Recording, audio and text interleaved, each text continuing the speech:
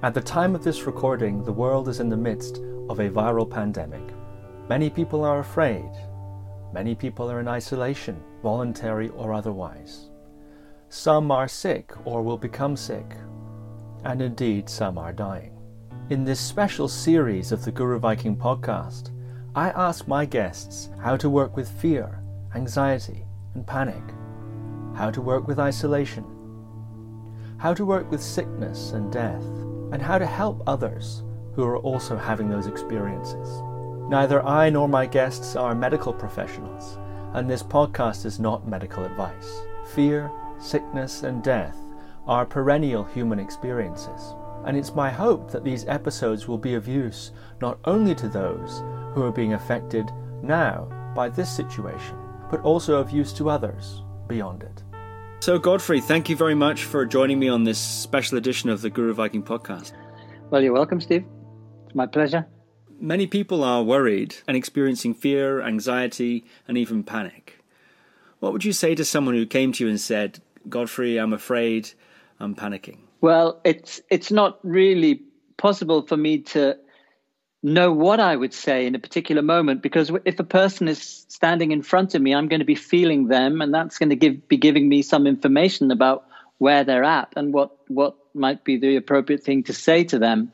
But I do have, let's say, a generalized understanding of what fear is all about, let's say. So I would imagine that I would talk to them about my understanding of fear. And what is your understanding of fear? Well, I would probably say that fear is a natural response to perceived danger, where the word perceived is significant because sometimes we're afraid of things that don't exist, but we perceive them as being a danger. So it's, in a sense, you could say natural that we respond to that because it's a way of galvanizing our defensiveness one way or another. But as in the case of any what I would call intense internal emotion or energy or experience, there are two elements to fear, just as there can be seen to be two elements to grief or even anger. And one is what I would call the somatic element, and the other is what I would call the cognitive element. So my approach to helping people with these kinds of experiences is, first of all, to do whatever I can, not just verbally explain it, but take them through a process where they can understand and recognize the difference that, let's say, when you're afraid, there are sensations and then there are thoughts. And being able to distinguish between the two actually immediately in itself makes a difference because it tends to calm the thoughts. The thoughts tend to become, let's say, less insistent. And the feeling remains, perhaps, but the feeling doesn't necessarily remain either, because it's often that actually you're afraid in a way that's what I would say not particularly healthy, which means you're afraid of something either that you're just imagining, or that you're only afraid because you're not doing anything about it, and perhaps there is something you could do about it. So that's kind of bottom line view, really. I would try to help people, first of all, to distinguish between the cognitive, the thinking element, and the somatic, the feeling element, and then to help them to really, really feel it and see what that produces. In your way of thinking about fear and strong emotions such as that, does movement play any key role or a role in working with intense emotions? It doesn't have to in the moment, but as, let's call it, an ongoing, practice for helping to make this distinction between the cognitive and somatic. Yes, movement definitely does, provided that movement is done for itself with no external purpose. So going and playing tennis is not going to do the trick. And even walking to to get into nature is not going to do the trick, but walking to be walking. Yes. So walking to be walking would mean walking as you could call it an awareness practice, being aware of the experience of walking. But what that actually means is to be feeling the sensations that are being generated by walking. So if one has that kind of a habit or practice in one's life, then it's much, much easier to deal with intense energies, because we have the pathways within us already to let go of the cognitive into the somatic, to let go of the madness into what is actually real that's left. Thank you very much. Some people are facing the prospect of getting sick, or they're going to get sick, or they are sick. What advice would you have for someone who would come to you and say, Godfrey, I've been diagnosed with the sickness, or I am indeed sick? Well, I don't mean to be glib, but I would just say take care of yourself, because everybody has their own understanding of how to take care of themselves. And I'm not a medical professional. I'm not even some kind of health advisor. So it's. I don't think it's realistic for me to think that I would know what kind of steps somebody else should or even could take. But I would just say, well, take it seriously. You know, it's a real phenomenon. It's a physical phenomenon, and don't think that you can wish it away. Do you have any advice towards, let's say, their mental state or their relationship to their very being sick in the first place? Well, yeah, it would be pretty much of the same vein as what I said before, that, when one is in, whatever you want to call it, an emergency state, there is an underlying reality. But what happens within our experience of it is that because we are very disembodied in our culture and the way that we live so much in our minds, we allow our minds to run away with themselves about that reality. And then we add layers of anxiety on top of the original issue. And then those layers of anxiety then become a real issue in themselves. But that real issue that's been created by the mind can be dissolved, but not by the mind. It can be dissolved or resolved by getting through the body. Now, this doesn't mean getting in touch with the body, getting some information from the body, or doing something special with the body. It just means by feeling sensations in the body. And usually when somebody's sick, there are sensations to feel. The problem is, of course, that they may not be particularly pleasant. So that's the learning process, learning that actually just feeling something, even if it's unpleasant, will calm the mind. Because you only have so much, you could call it metaphorically speaking, you only have so much space in your awareness, in your attentiveness. If you're attending to your thoughts, then they're going to run away with themselves, and they're going to get exaggerated. But if you're attending to the body, to physical sensations, in other words, if you're feeling the sensations being generated by the body, there's not so much room for the mind to play its game. And is this the heart of your new work that you've been engaged in around embodied resilience? Yes, it is. Becoming intimate with physical sensations, because of the effect that has, especially on the mind, but also on the body. You could say it galvanizes the body, because awareness seems to have this tendency of amplifying whatever it shines itself upon. So it can amplify your anxiety. If you focus on your thoughts, then your thoughts proliferate. But if you instead feel sensations, then mind starts to become very quiet. But within that quietness, there's an extra element. You could say a clarity comes about its own, how shall I put it, nonsense. The mind can start to see its own nonsense and to no longer have to believe itself. We all have these stories that somebody can point out can't possibly be true, that our mind repeats, like, I'm not good enough to be this, I'm not good enough to do that, I'm not lovable, or whatever. These stories are really not true, but we've been led to believe somehow that whatever our mind says is true. And we respond to it as if it's true. But actually, we have the capacity not to do that. And that capacity is expressed when we go to a movie. We watch the most terrible things happening, but we're totally relaxed about it because we know that it's not true. And we can actually learn this relative to our own minds. And I think it's a lot easier to learn that relative to your own mind than to learn that very elusive goal of meditation, which is for your mind to not have any thoughts. It's a lot easier to learn to not take the mind's thoughts so seriously. And the key to that is feeling sensations.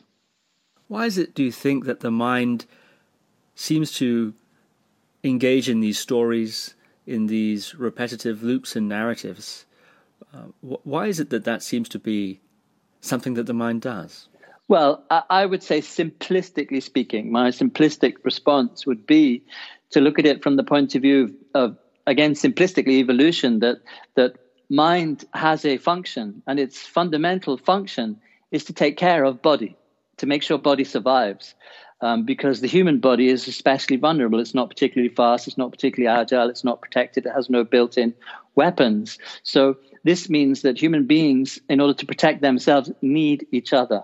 And for this, they need to communicate, and for that, they need a mind. So the fundamental purpose of the mind is to take care of you.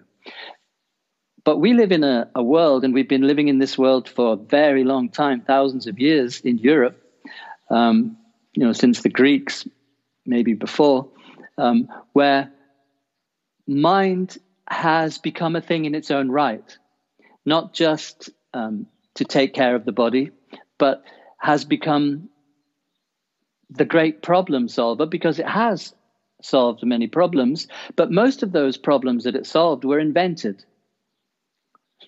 They weren't pressing problems. People were not dying because they didn't understand what thunder was. And people were not dying because they didn't know that tissues are made up of molecules and molecules are made up of atoms. So this was mind going off on a journey of exploration, which in itself is no problem. But we've gone so far with this that without necessarily having the concept, but you can see in the way that we live, we've got to a point where we think and act as if the only intelligence available to us is that of the mind. And so therefore, we ask the mind to solve every problem, even problems that it's completely incapable of solving. So a perfect example, in my opinion, is in the world of yoga, which, as somebody who was a yoga teacher for a very long time, I know a little about. There's the example that you could say pranayama, where you're told that you should manipulate your breathing in certain ways and certain things will happen. Now, this is a mind game, and it's a very dangerous one. And anybody who plays it seriously will be able to tell you it's a very dangerous one. And within that dynamic, there is a complete, almost denial of the fact that the body is intelligent. And the body actually knows how to take care of itself.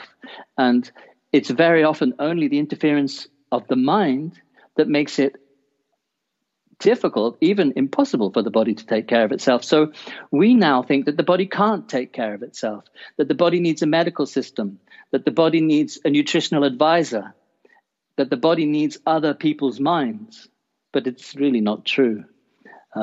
So one of the things you could say, to put it really simplistically, that we all do within this culture is we give to our minds the burden of making us happy, the burden of solving all of our deep existential questions.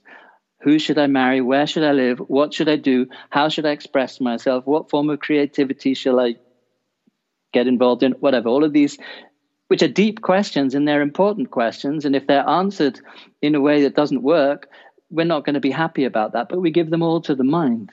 So the mind is in these continuous loops because we're asking it to do things it can't do, but it wants to do it for us. So I like to see this as what happens when you ask your best friend to do something that it can't do for you. Your best friend's going to keep trying.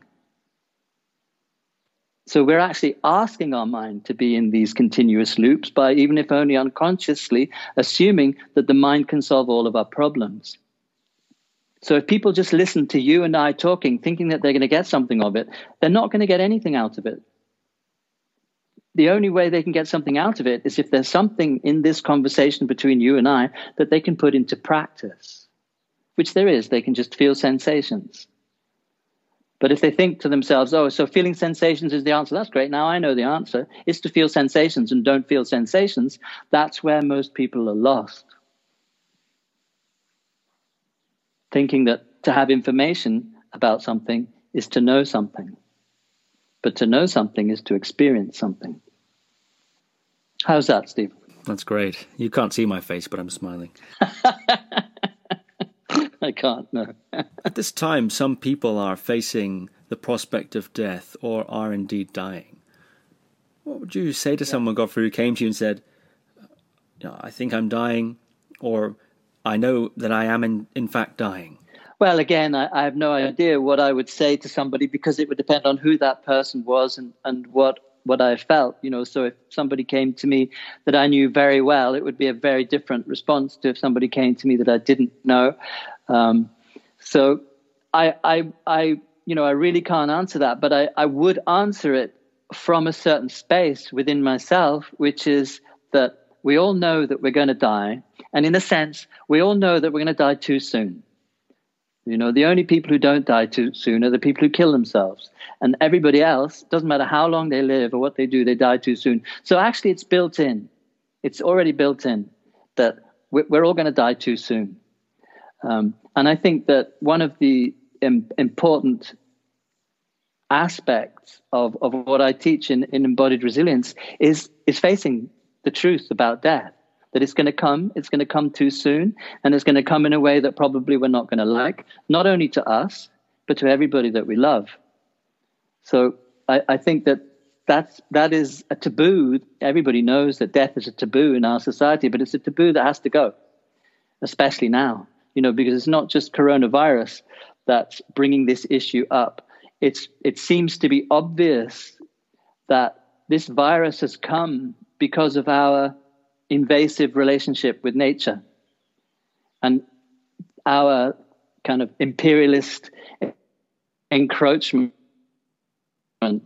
is exposing us to viruses that were quite happy in their little ecological niche, and then they're coming out. So it's pretty likely that this is not the last that we've seen of these sudden viruses coming. But at the same time, there are all kinds of other things, you could say, potentially threatening us within the scenario of global warming, soil degradation, insect depopulation, etc., etc. So if there's ever been a time for the taboo about death to be put to one side, that time is now. We're all going to die. We're all going to die too soon. Very few of us are going to die the way that we would like. What are some of the negative consequences of not coming to terms with that fact of life? Well, it's a bit hypothetical. I mean, if you die by surprise, as it were, in a car accident or something, it doesn't really matter. But if you die of a disease and you know that you're dying, then you've got very little time to come to terms with it. If you've come to terms with it before that, then it doesn't even necessarily have to be a disaster. Now, I have a very good friend who you know, called Olivia. And this is a slightly different aspect of the story, but when her mother was dying of cancer, it was very clear to Olivia and to myself that her mother was dying. But of course, nobody knew when. But every other member of the family was in denial. Every other member of the family was planning next year's holiday each year, except for Olivia. And then when her mother finally died, for Olivia, I know I'm speaking for someone else here, of course, it was a sad moment, but she had the most amazingly beautiful experience, while her sister, who was sitting right next to her, did not, because she wasn't prepared. She'd been in denial for years. It had been going on for years. So I think it's a little bit sad, really, if we're not willing to face clearly the fact that we are all going to die, and we are all going to die too soon. How might one go about beginning to face that? To me, it's not enough just to talk yourself around it, that everybody dies and everybody dies too soon. That's not going to do it. There has to be something more than that. For example, as I recall, you've had a very intense near-death experience in the past. And as I understand it, that has probably changed your attitude to death in a very positive way. Yes. Right. So now I'm not saying people should seek out near-death experiences, although perhaps they do when they do bungee jumping and stuff. Maybe that's what they're after from a deep level. you know. But in my say journey of exploration of human nature and human intelligence, I have discovered various practices that seem to really help people to become relaxed about dying because of the nature of the experience. One of them is a breathing practice, which I was teaching some years ago now in a town called Sitges in Spain. And after I'd introduced the practice and people had done it for a little while, I invited anybody to speak who wanted to speak. And after a little bit, there was a gentleman at the back who raised his hand, and I could see there were tears coming out of his eyes. And he said, well, I would just like to say that not so long ago, I was diagnosed as having AIDS. And the last few months have been very, very difficult for me because of knowing that soon I'm going to die. And he said, but now for the first time, I don't feel afraid of that. So I'd like to thank you very much, was what he said. And I must say that I was a little taken aback, not so much taken aback that he spoke as openly as he did. And he was obviously, kind of moved quite deeply, as everybody else was when they heard it. But also that it was really true. It really did. It really did have the power to do that for somebody who was actually facing death, because I'm very, very skeptical even about my own experiences and understandings. And I felt, or I feel, as if I'm unafraid to die, but then I'm not facing death. So it's not so difficult for me to believe that I'm not afraid to die. So to hear it from somebody who was actually facing death was a very moving experience for me as well. Gosh, what was that breathing exercise? Well, it's what I call a particular lens of what I call Svaramukta, which is free breathing, and it's just an invitation to experience your breath in such a way that it feels like you're dying, but not in a bad way, in a really nice way. So it's like on every breath, it feels like you're dying, and then you come back to life. Is that something you could provide a short instruction set for here, or is this not the correct context for that sort of thing? I would say it's not the correct context, but I would be quite happy to do a special session on it if you'd like to do that. Yeah, that would be fantastic. But we need a bit of time, a preparation. You can't really go straight into it, or it just becomes a mind game. If people wanted to learn the practice, 45 minutes would have to be given to that. So if we needed a little bit of talking and explanation, and then maybe afterwards you could ask me questions that you think may come up in people's minds about what I was saying in case it wasn't clear what I was saying. So I give instruction, and they're very simple somatic instruction, but not everybody totally understands them. Well, listeners, check the show notes. That class is available as a separate clip. Many people will have family members or neighbors, loved ones, who will be facing sickness or perhaps facing death. Do you have any thoughts or considerations for those who wish to help or support people who are sick or facing difficulty? Well, again, I think there are many people. I have some friends that come into my mind who really specialize in this kind of work. And I don't really think that I'm qualified to be in any way specific. But I would say that the simple and simplistic answer is love. Generate, express as much love as possible. Of course, I would say that anyway under all circumstances, but especially then. Many people are limiting their social contact, going into isolation, whether it's self-imposed or imposed from the outside. Do you have any advice for people who find themselves entering into a period of extended seclusion? Minimize screen time as much as possible, because looking at one of those screens, whether it's phone or computer or whatever, is devitalizing and overstimulates the mind. So therefore actually enhances anxiety, even if it's used to avoid anxiety. And then that anxiety is going to express itself when you're asleep. Not necessarily having bad dreams, but not sleeping so well. So I would say don't take it as an opportunity to, read up on Wikipedia or whatever, or blah, blah, blah. Take it as an opportunity to return to more simple things. But, you can't really say what, because you don't know how people live. It's very different if you live in a more rural setting or a more urban setting. But still, I would say I would invite people to take the concept of meditation, which most people give a value to, and say, now's the time to do it in a simple way. Not in the sense of sitting down, legs crossed for hours, but meditation in the sense of practicing being aware of what you're doing as you're doing it. And when you are doing something with your body is generating sensations. So actually meditation, when you're active, means feeling sensations. So you can do something just for that, which is walking around. Some people, I believe, don't really have anywhere to go. If you're in an apartment in a city in Madrid, say, I don't know if they're even allowed to go outside for any reason other than shopping. But going shopping, you can do it. Just feel the sensations, or walking around the apartment, or taking a bath, or doing the washing up. But I would also say, as much as possible, relate to nature. So even if you're in an apartment, maybe you have some plants, just sit near them, talk to them, feel them. The sky is nature, air is nature, sunlight is nature, clouds are nature, rain is nature. So don't isolate yourself from nature, because nature is our matrix, our womb, our source, and we need to stay in touch. That's wonderful.